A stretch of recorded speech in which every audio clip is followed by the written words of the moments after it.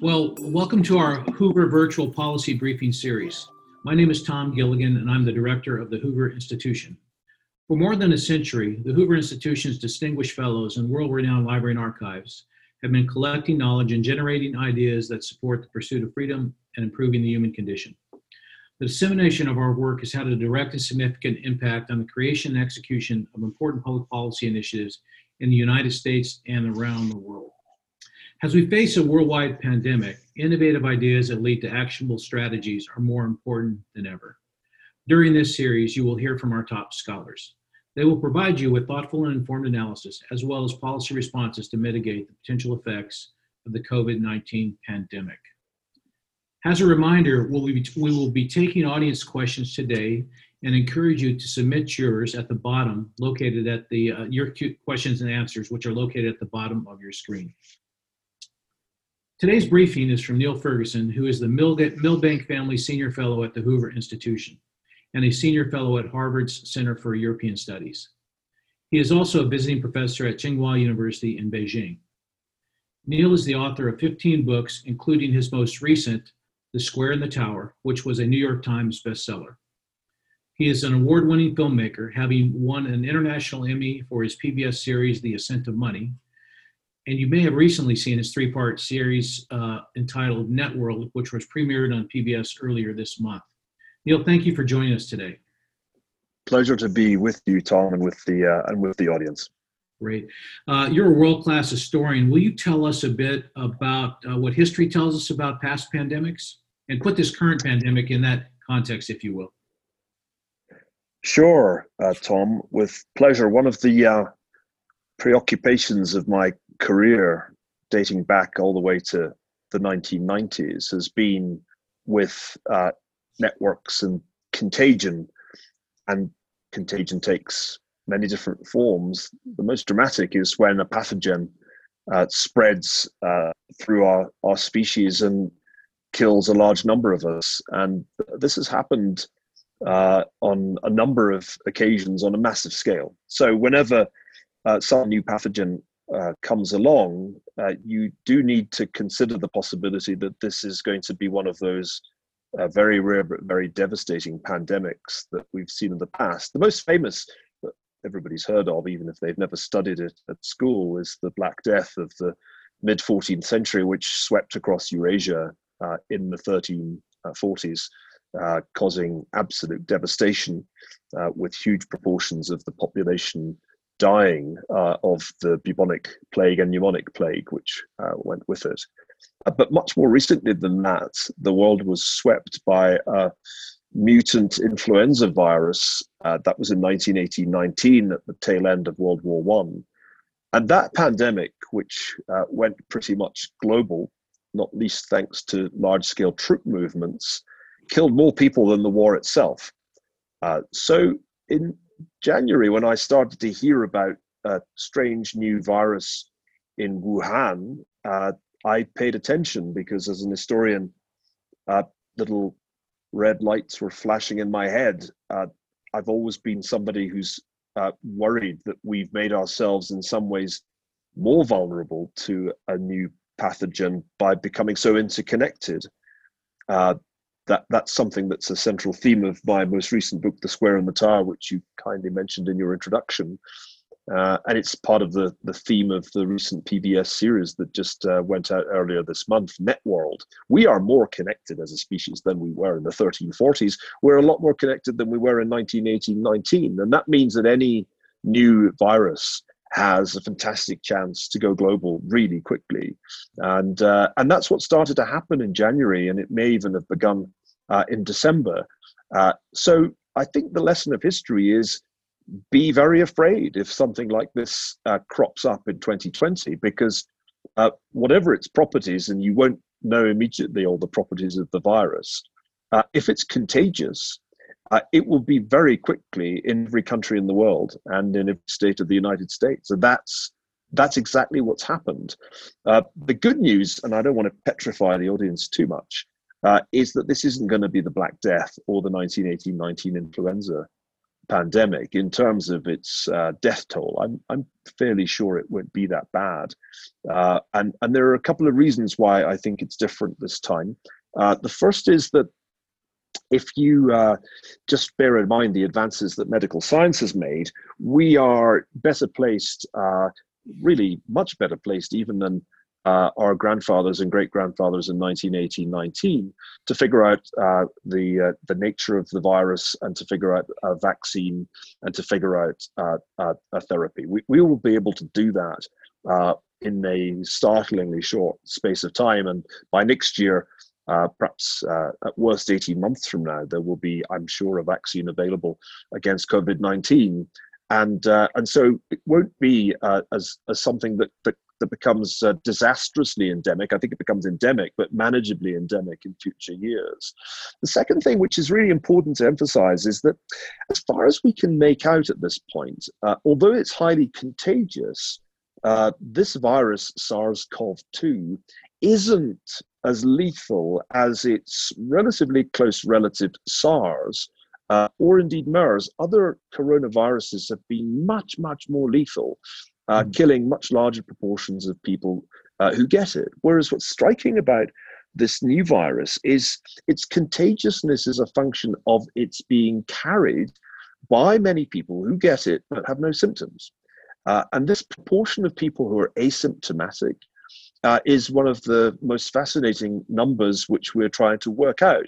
There's reason to believe that up to 80% of people in Hubei province had the virus but were asymptomatic. I suspect that's probably a slightly larger proportion than it'll turn out to be worldwide, but certainly some substantial proportion of people who get COVID-19 don't have any symptoms and are fine. And that makes it very contagious, but it also makes it a lot less lethal than some other pathogens that we've had to reckon with in the recent and in the distant past. Yeah. The experience with the virus has varied across countries quite dramatically. What do you make of the various policy responses you're seeing around the world? Which ones are effective? Which ones are least effective? Well, we can begin to make a judgment about that, Tom, because we have a sort of league table that I was just looking at earlier, based on the success of response of various countries. Up at the top are small countries who have every reason to defend themselves tenaciously: Israel and Taiwan. You'd also put in the top of the league table South Korea and Singapore too. And the key here, I think, is that countries who have traditionally faced many external threats tend to have rapid response systems, which are exactly what you need in the face of a new virus. Particularly those countries that went through the experience of SARS and MERS more recently, they learned that a new virus requires very rapid action so that you can identify people who have it and then use technology to contact trace the people that they've been in touch with.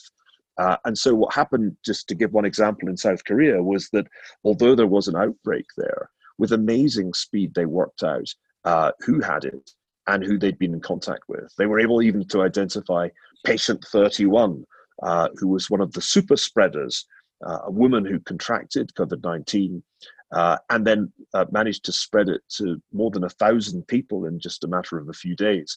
These super spreaders are part of a wider story that I've tried to tell in my more recent work. It's all about the social network.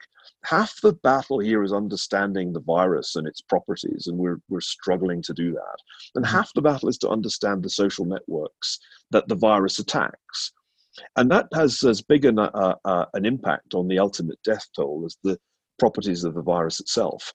Let me illustrate the point. Italy has had a really torrid time. It's had the most serious experience of any European country. It has one of the highest case fatality rates. That is the proportion of people confirmed as having the disease who die. It's something like 10% in Italy. And you might say, as I've heard some people say, oh, well, that's because the Italians are terribly incompetent and they don't know how to run hospitals. But that's actually very unfair. That is not at all a fair judgment.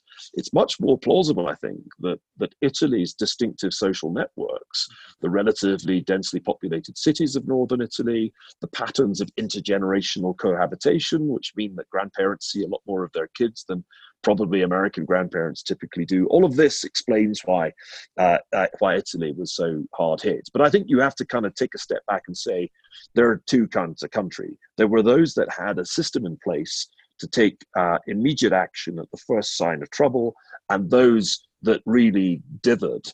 And I'd put the United States in the camp of those who dithered, along with the United Kingdom and a number of other countries who really could have acted much earlier and therefore have contained the virus in the way that South Korea did. Yeah, thank you. For those of you just tuning in, I'm Tom Gilligan, and this is the Hoover Institution's virtual policy briefing with Niall Ferguson. Let's turn to the United States now, and we'll probably get more questions about the dithering, but where are we currently and what do we need to do going forward to address the threat of the virus? Well, it depends where you are, Tom. And if you're dialing in from New York, you're in the eye of the storm. The New York State is one of those states with the largest number of confirmed cases, where the hospitals are under the greatest strain. And it doesn't look like it's going to let up in the next couple of weeks. In fact, some projections I've seen anticipate that the pandemic in New York State will peak in about 2 weeks' time. Similar story next door in New Jersey. And there are a number of other states about which I think we should be concerned right now, including, for example, Florida. I think if you're sitting as I am in Montana, you're having a very different experience, because Montana, in common with many other heartland states, still has relatively few cases and no obvious strain in its hospitals. But it's early days, and one of the things that I want to emphasize on this call is that compared with Europe, we've done quite a bit less lockdown and quite a bit less social distancing in the country as a whole. Let me try and explain why I think this. I think in places where people were paying attention, for example, in California and New York, there was quite early social distancing. I think in the heartland states, there was, and in some cases still is, relatively much less. And you can tell this with a bunch of measures like foot traffic, which we can infer from smartphone data. It's not down dramatically in some cities in the way that it is in most European cities. There's still a lot of domestic air travel going on. People are still flying around, and the measures in place to quarantine somebody coming from New York State to another state are pretty flimsy at this point. So we've done quite a bit less social distancing and quite a bit less locking down than say Europe. And that means that this thing has quite a bit further to run in the US. I think we can expect to see exponential growth in cases in a whole bunch of states in the coming weeks. And it may not peak in, say, Florida until May, according to some projections that I was looking at yesterday. So I think we're in a very uncertain time. We don't really yet have a good handle on how many Americans have the virus, because we haven't done enough testing. And I think this has been one of our signal failures. The United States has grossly underperformed in testing compared with its peers.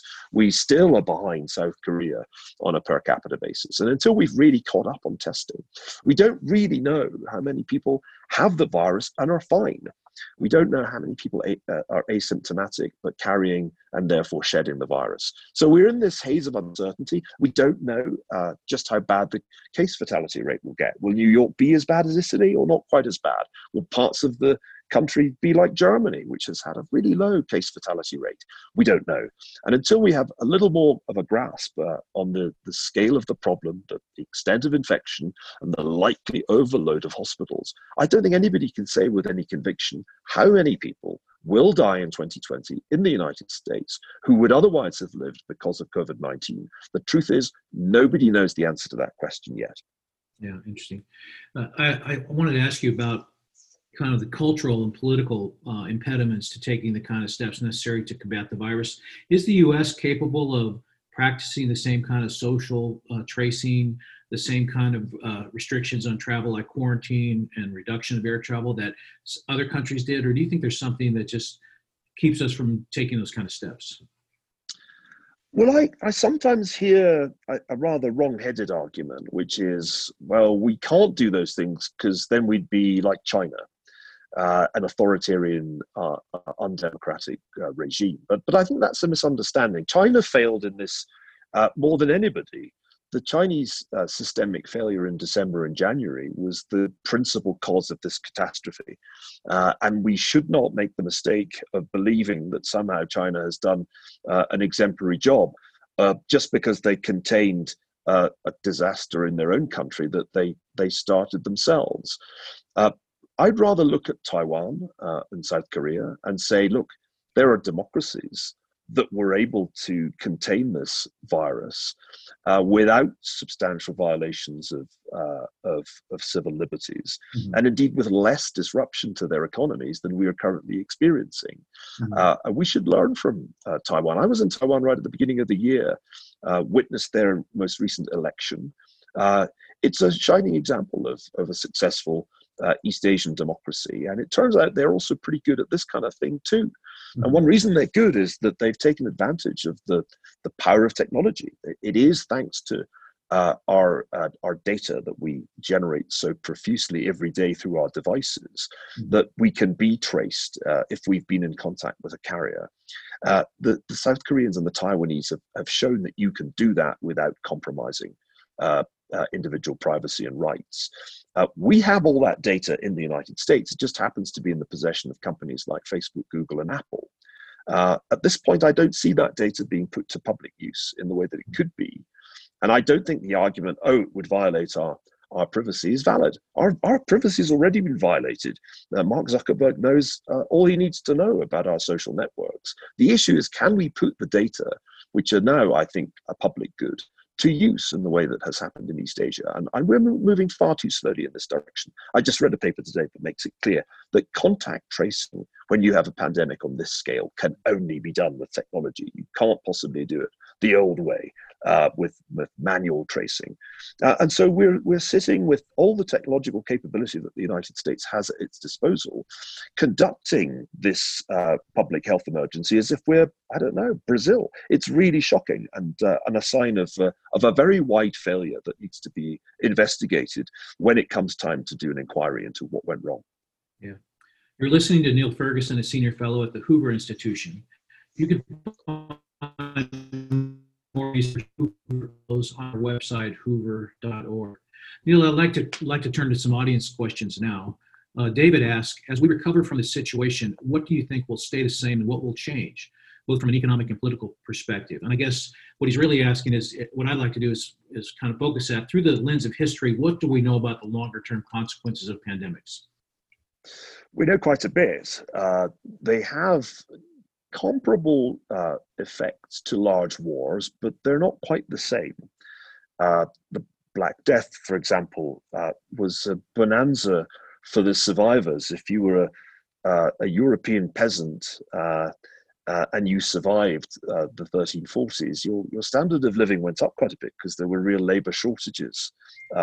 If you were a landowner, you found yourself on the wrong end of economic history because rents declined steadily from that point on for many decades. In the modern era, the effects of pandemics have been pretty negative. In the case of the big pandemic of 1918-19, some recent research shows that really had some very big effects around the world. The biggest effects were in countries like India, where a huge number of people died, and in Brazil, which suffered very severely. It's clear from 1918-19 that the poorest countries ultimately fared the worst in that case because they simply didn't have any kind of capability to manage the pandemic. The United States had a pretty torrid time in 1918-19, but bounced back relatively quickly. After all, we call it the Roaring Twenties, don't we? And if you look back, there's an interesting lesson to be drawn there. During 1918-19, the United States responded rather as it is responding today in a kind of patchwork, with some states and some municipalities imposing much tougher social distancing rules than others.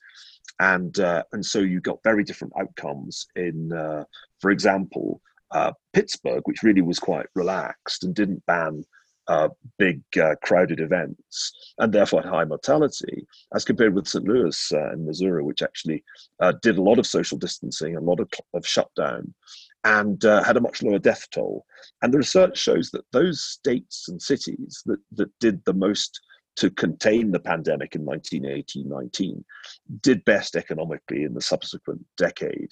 So there are quite lasting effects. If you get this wrong and suffer a big death toll, and also, I think, inflict a lot of psychological damage on the survivors, there's a legacy. I think Italy will struggle to get over this because it really has been a shock to the system, not just to the healthcare system, but to the whole country and its psyche.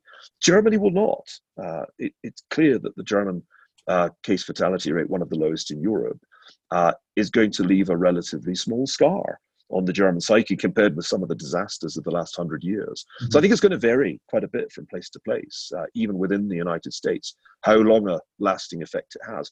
I'll add one more thing. I think as long as we're in the dark about how contagious this is without there being symptoms, in other words, what proportion of people get the virus, have no symptoms, barely notice, until we know a bit more about that, I think we're going to be fearful out of uncertainty. It might turn out that young people really don't have much to fear from COVID-19. It might turn out that the cases that we hear of young people dying are really very exceptional. And if that's so, then the behavioral changes might be very generationally specific. Getting back to normal might be quite easy for my 20-year-old children, but harder for me and very hard for my mother, who's 82. We may all have to change our behavior, but my sense is that it will be older people who will have to change their behavior more.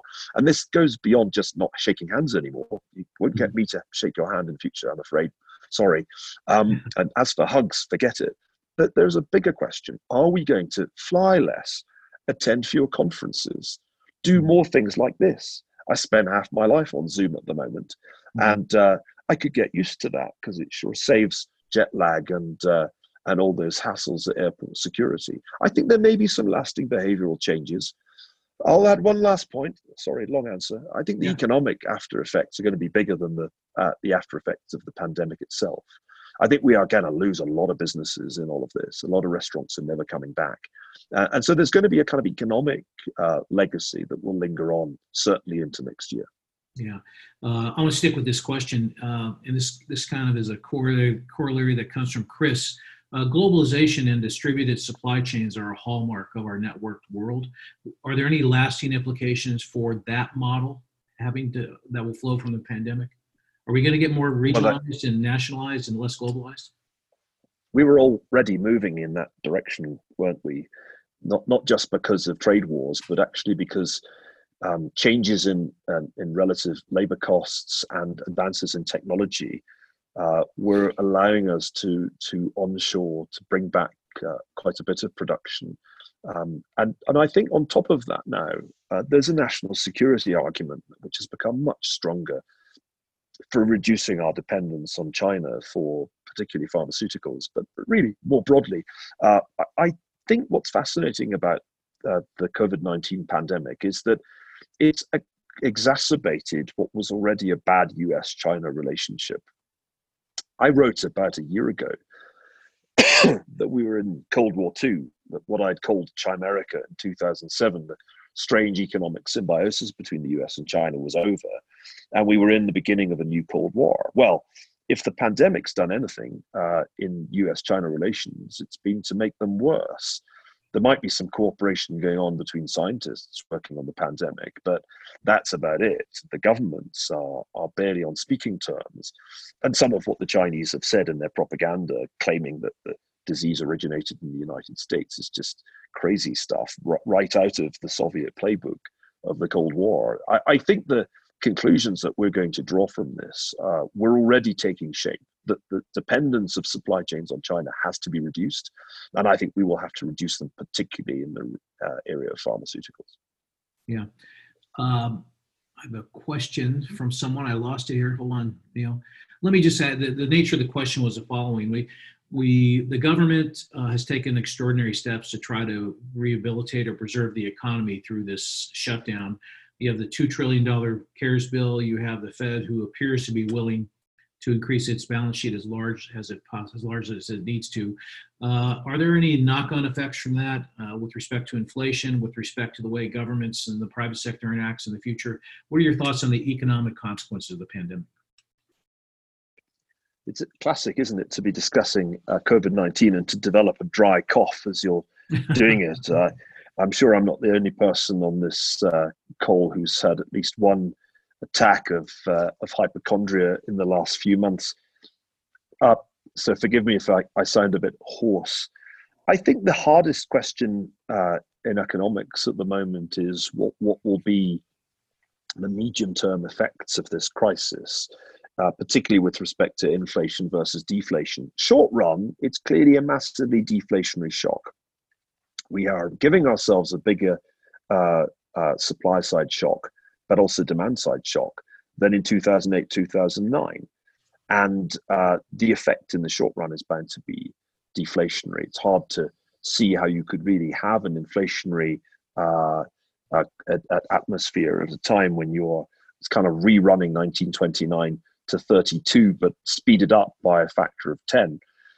But if you look further ahead, I think there are some questions that are worth asking. And I read a nice Deutsche Bank paper about this just the other day. In the end, a pandemic is a relatively confined in time event. It's not something that runs and runs and runs in the way that the financial crisis ran and ran. Remember, the financial crisis was really about bank capital adequacy. And we still didn't really know if the European banks were adequately capitalized in 2012, 2013, long after the crisis had begun in the US. Well, this pandemic will not be going on for years. It will be contained in terms either of herd immunity or of the advent of vaccination and therapies in around 12 to 18 months' time. And I think the main shock, even if there's more than one wave, will largely be confined to this year, 2020. It may even be that the pandemic will surprise to the downside in the United States for reasons I touched on earlier. We might actually find that we don't have massive excess mortality amongst elderly Americans in 2020. It might just be that the people who are carried off by COVID-19 would have been carried off by influenza or something else if there had not been COVID-19. And so we've done an enormous bazooka shot economically, both in monetary and fiscal terms in the last couple of weeks. The deficit was already large. $1 trillion was already going to be the deficit this year, near 5% of GDP. It's going to be like 15%, the way that Congress is going. And the Fed has done a bigger increase in its balance sheet size than it did in all the QEs of the Bernanke-Yellen era. If this turns out not to be the Black Death or 1918-19, if it turns out to be what President Trump said early on he thought it would be, nothing bigger than a regular flu season, a comment he was much criticized for, but could yet be right. We just don't know.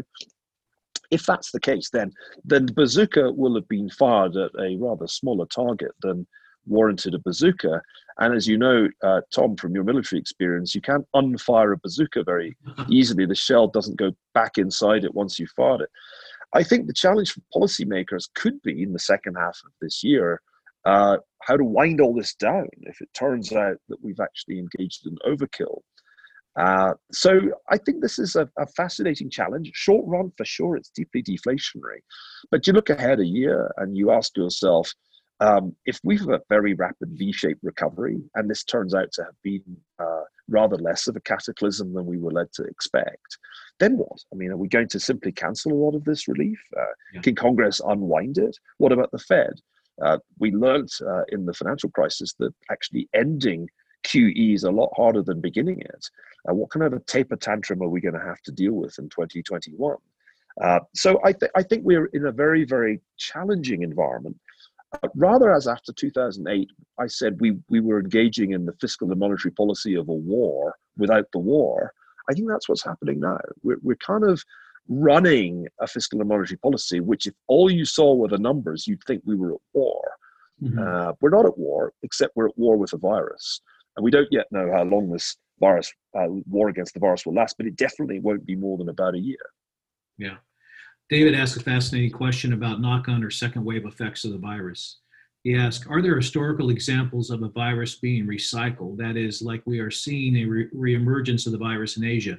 Related, are there ones that mutate and reinfect a population? Well, this is a question that's a little bit above my pay grade, but I'll have a go based on conversations I've had with people who are at the right pay grade, i.e. qualified medical scientists. A coronavirus is not capable of mutating that much. This is not, for example, like HIV, which actually mutates quite significantly. There are some strains, as you probably know if you've been reading about this, of COVID-19, of SARS-CoV-2, I should say, but it's actually, there's not that much variation because of the way this RNA-based virus replicates. It doesn't actually accidentally mutate through defective copying.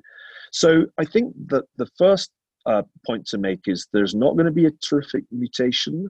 The second point to make is that any mutation is likely to make it less, not more lethal on the basis of the experience of other similar viruses. And the third point is this whole question of resistance after infection. Now, this is a really controversial issue because we're still kind of in the dark. Reports coming out of China suggested that people could get COVID-19, appear to be clear, and then get it again. Most people I talk to who are really qualified in this area say that's unlikely, and this was probably just faulty testing. More likely, there is some kind of resistance once you've had the virus. The question is how long it lasts, and that's something nobody knows because we won't know for perhaps a year. We won't know whether resistance is something that stays with you for a long time or just for less than a year. We won't know if we're going to be getting COVID-19 on a regular basis. But I think once we have a vaccine against it, that vaccine should be pretty effective because it isn't really going to change too much with every passing year. Yeah. Here's an interesting question from Nicholas. Neil, and I know you've thought a lot about this, and this is about the flow of information and networked economy. He asks the following: how has the flow of information and misinformation affected pandemics and countries' responses to them? Are there any notable differences between how information spreads on Facebook about COVID-19 versus how information spread about the bubonic plague? Well, yes, they didn't have Facebook in the 1340s, obviously. But as I pointed out in The Square and the Tower, you don't need technology to have social networks. In fact, things can go viral in the sense that we often use with respect to the internet, even without the printing press. It's remarkable if you think back a long way in history how the great monotheistic religions of Christianity and Islam spread. It wasn't like there were large literate populations with the internet or even printed matter, and yet these ideas spread. So we know that ideas can spread as readily as viruses.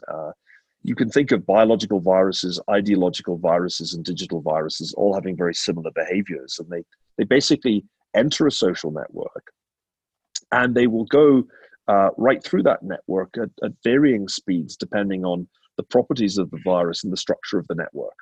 That's a general truth, I think, about the human species that goes right back to our very earliest times. Today, we have, as I think I said at the beginning, the biggest, fastest global network there's ever been.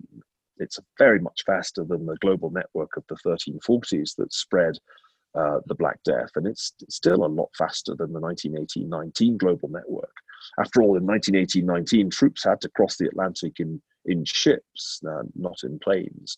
And planes are crucial here. I mean, the reason that this thing went global was just the sheer number of flights out of China in the key month of January, including direct flights to San Francisco and New York, not to mention Rome, Paris, and London.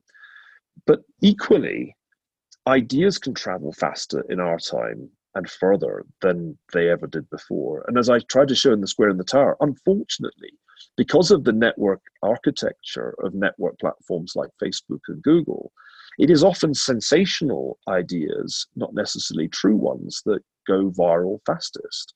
So we've had a spate of misinformation and I think also some malicious disinformation about COVID-19 over the last few months. I'll give you just one example. An Australian website published a photograph of all the flights in the world. It was a sort of generic photograph of all flight paths, but it captioned it. This is a map of all the people who fled Wuhan before the lockdown was imposed. There was nothing of the kind, but it looked absolutely terrifying. It looked as if people from Wuhan had fled carrying the virus to pretty much every airport on the planet. And that erroneous or downright fake news spread very, very far before the BBC and others pointed out that it was actually fake news. There's a lot of this stuff around, and I spend a good deal of time combing through social media as well as respectable websites, because out there are some pretty important bits of research being published, but you have to sift for the gold amongst a whole lot of dross.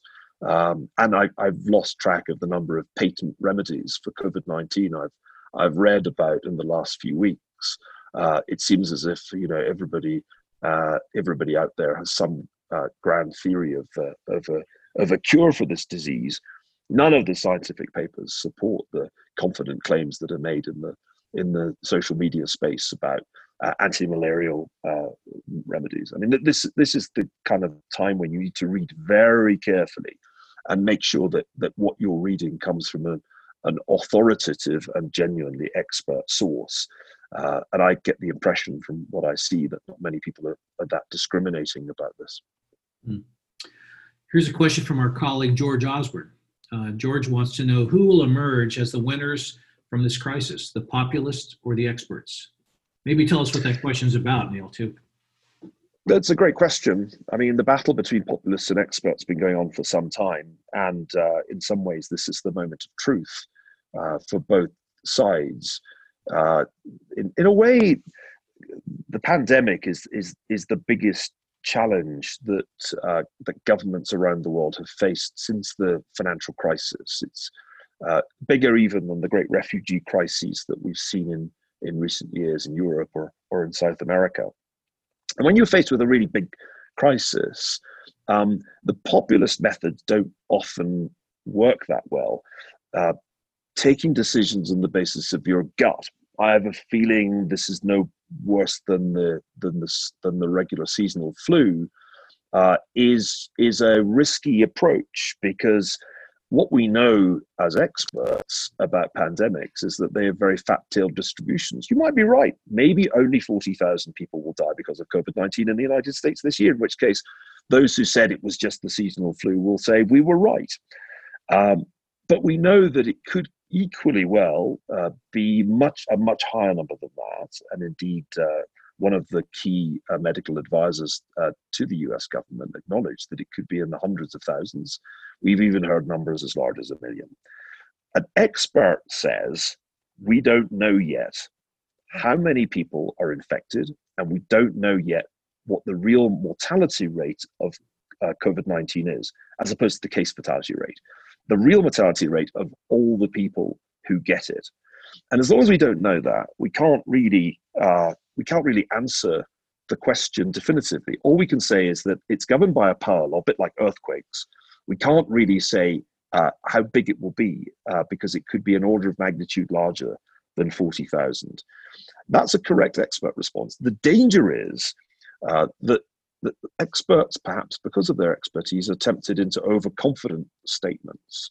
I don't think it helped that my namesake, Niall Ferguson at Imperial College, for whom I've repeatedly been mistaken in the last few weeks, even though he spells his name Neil and not Niall, went from a scenario which implied a very large number of deaths in the US or the UK to one in which a very much smaller number were likely to die. Now, he would say, well, we changed the policy from herd immunity to suppression, and therefore the outcome's going to be much better because my advice was heeded. But for most lay people, they just got the impression he'd done a U-turn and tweaked a model, which in any case he wasn't apparently prepared to publish. I don't think that does expertise a huge amount of good. I don't think that Niall Ferguson communicated very well what it was that his model was implying. So I think it's not really obvious yet who's going to get the upper hand here. I think the president and other world leaders, I could include Jair Bolsonaro and even Boris Johnson in this, didn't honestly acknowledge at the outset that we were in the domain of uncertainty and it could be very bad indeed. We just didn't know. But I think equally some experts went from we don't know to it could be very bad to it will be very bad. And that's a mistake that experts often make. You know, when you're on a television interview, as I think you know, George, there's always a pressure to sound certain. You want to sound confident and not hesitant. Nobody likes answers that say, well, it could be 4,000, it could be 40,000, or it could be 400,000. That's the honest answer, but it's not a great TV answer. So I think both the leaders, the populists and the experts have made some missteps over the last couple of months. And the bottom line is, if the United States avoids being Italy, if it ends up with a death toll south of 100,000, if it turns out that excess mortality, that's to say the number of people who die this year as compared with last year, is not that great, then I think the populists will claim victory and they will accuse the experts of having been alarmist. That is a quite plausible scenario, I think, at this point. Thanks, Neil. Howard is interested in other thoughts that you might have on permanent shifts. If business models will be re-engineered to low-touch operations, what happens to lower-wage jobs? Similarly, does this prove a one-time extension of the U.S. safety net or a permanent change in how government is viewed in the U.S.? Two good questions to which I can only offer hesitant answers. I think that the enduring changes are unlikely to be that great. For the vast majority of workers, the option to work from home does not exist. And so those of us who have the luxury of being able to do our jobs in home offices, taking advantage of technology, may well do more of that. I certainly would love to think of a future in which I fly less and Zoom more. But that's just not an option for the great majority of people who are going to, I think, go back to work as soon as they possibly can in the way that they did before, washing their hands more regularly, not shaking hands and so forth. I don't think, in other words, that there's going to be a terrific alteration in our way of life. But your second question is a more challenging one. The argument that was made by a German economist named Adolf Wagner back in the late 19th century was that there was an inexorable law of rising state expenditure. Wagner observed that as countries became more advanced and cities became larger, the pressure to increase the provision of public goods grew politically. In his own Germany, the Social Democrats became the biggest party in the German parliament by 1912. And the trend was there in the United States as well with the progressive movement. I think it's arguable that an opportunity has been established by this pandemic for today's progressives to argue that the case for a broader and more universal system of healthcare has been made by the pandemic. I think they will certainly make that kind of argument. And others will say that universal basic income has been validated by the government sending checks to people whose jobs have disappeared. And I've no doubt that there'll be economists saying that modern monetary theory has been validated by everything the Fed has done. I fully expect these arguments to be made. Will they actually stick politically, though? Well, here's a lesson from history. After the 1918-19 flu pandemic, Woodrow Wilson, who was affected by the influenza enough not to be able to run for re-election, had to step aside. It's one of the many interesting casualties of that particular pandemic.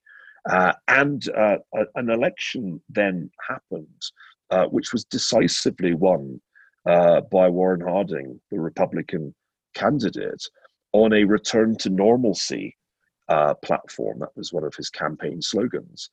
And it signified a major reverse for progressive hopes and various ideas that had been current around about the end of World War One, which would have expanded the role of the federal government and state governments, actually died at that point. Similarly, all around Europe, the left-wing energies of the period after the Russian Revolution of 1917, which looked like they were going to get an additional boost from the influenza pandemic, absolutely faded in most countries with remarkable speed.